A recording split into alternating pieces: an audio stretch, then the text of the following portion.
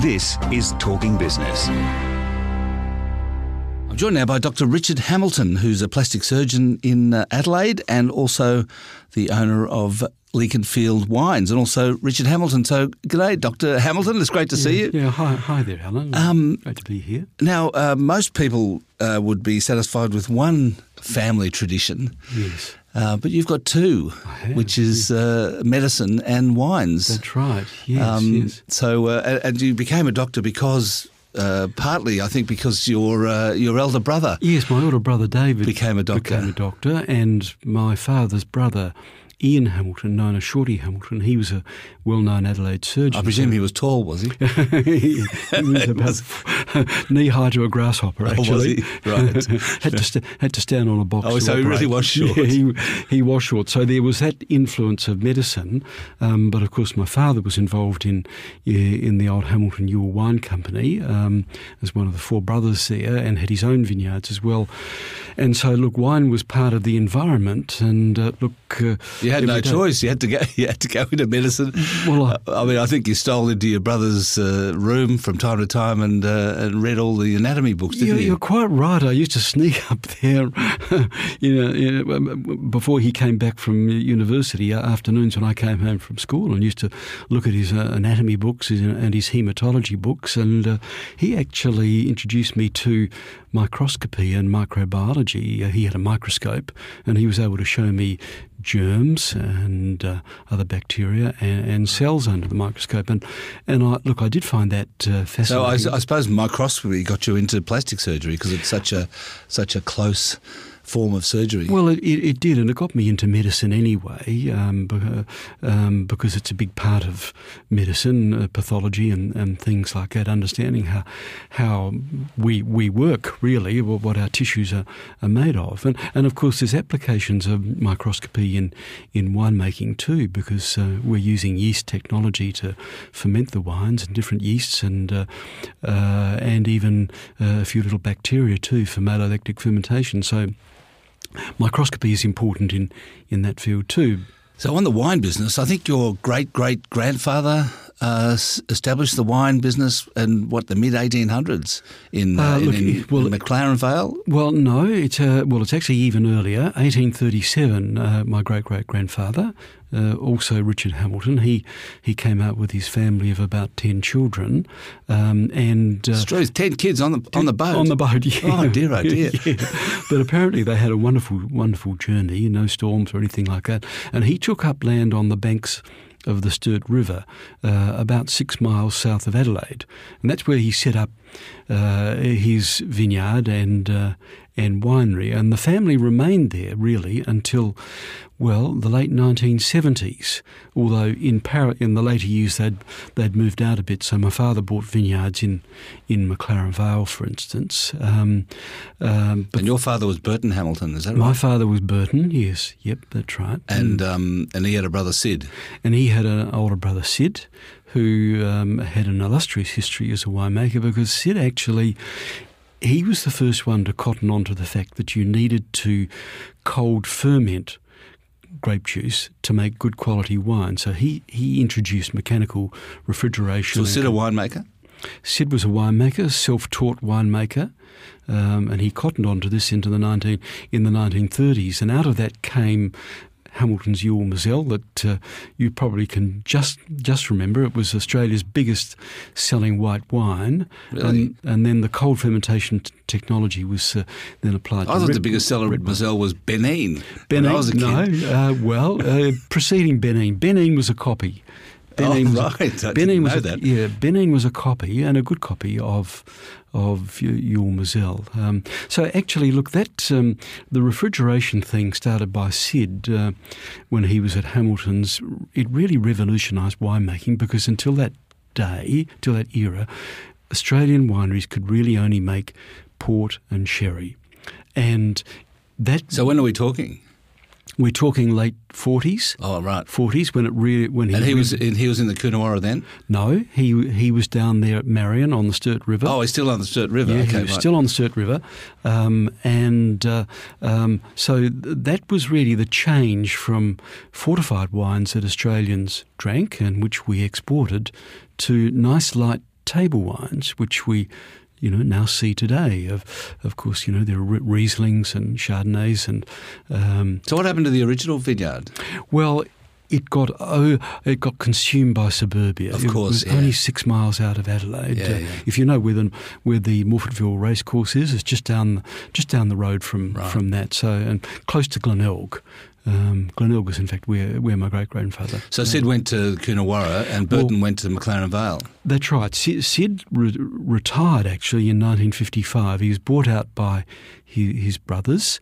Bert stayed on, and then Sid went into retirement for almost 20 years. But he had this yearning to make the classic Australian Cabernet Sauvignon, and he roamed around the country, went to Adelaide Hills, he went to New South Wales, the Highlands, Tasmania, and decided that Coonawarra was really the place to make the classic Australian Cabernet. So he bought land in 74 at the age of 76 and established Leconfield. Oh, he was 76 then. He was 76 then. And he's bought a vineyard.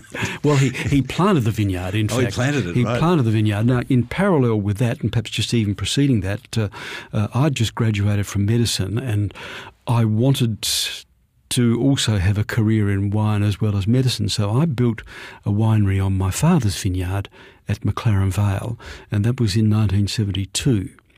So it was 2 years before. So who had the brand Leconfield? Sid started the brand Leconfield.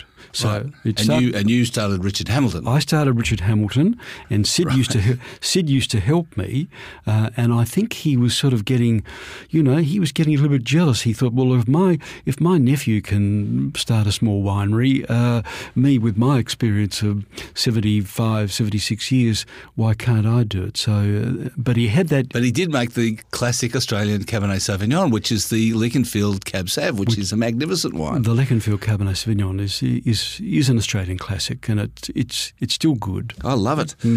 So do I. And you've got a wine called Sid as well, haven't you? We've got a wine called Sin, that's right. That's a sparkling wine. Right. And Sin, the name Sin it was a derivation of synergy, and the idea was... Oh, okay. I thought it was named after Sid. No, it wasn't named after Sid. No, we've got a wine named after Sid, and that's the Sydney Reserve, and that's the top of the top. So it's very selected barrels of Leconfield Coonawarra Cabernet Sauvignon. I'll just take about 3 or 4 of them and bottle them with the Sydney Reserve. But Sin was a derivation of the name synergy, which is where synergy is the sum of 2 parts is greater than the arithmetical addition.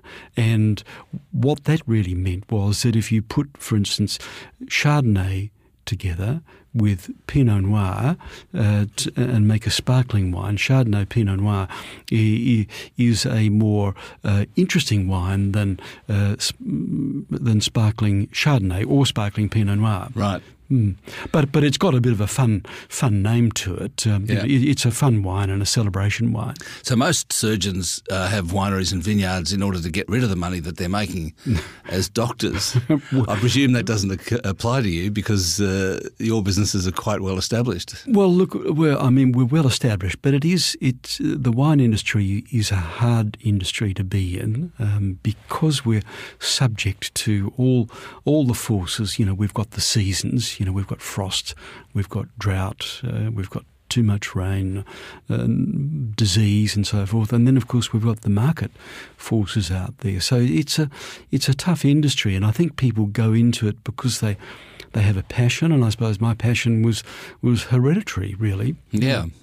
Tell us a bit about your surgery business. It's called Hamilton House. You've given it a name. That's right. It's an establishment. It's an establishment. I guess. What's most? I mean, you were just saying before that you had to deal with some difficult cancer patients. Yes. Do you do cosmetic surgery as well? Well, I do. Look, we call the place Hamilton House Plastic Surgery, and the 3 arms of my practice are skin cancer and related entities, hand surgery, so people who injure their hands or who've got other diseases of the hands, and then I do a small amount of cosmetic or aesthetic surgery. So they're the three arms of my practice. And that's obviously all about you. I mean, is it something that can?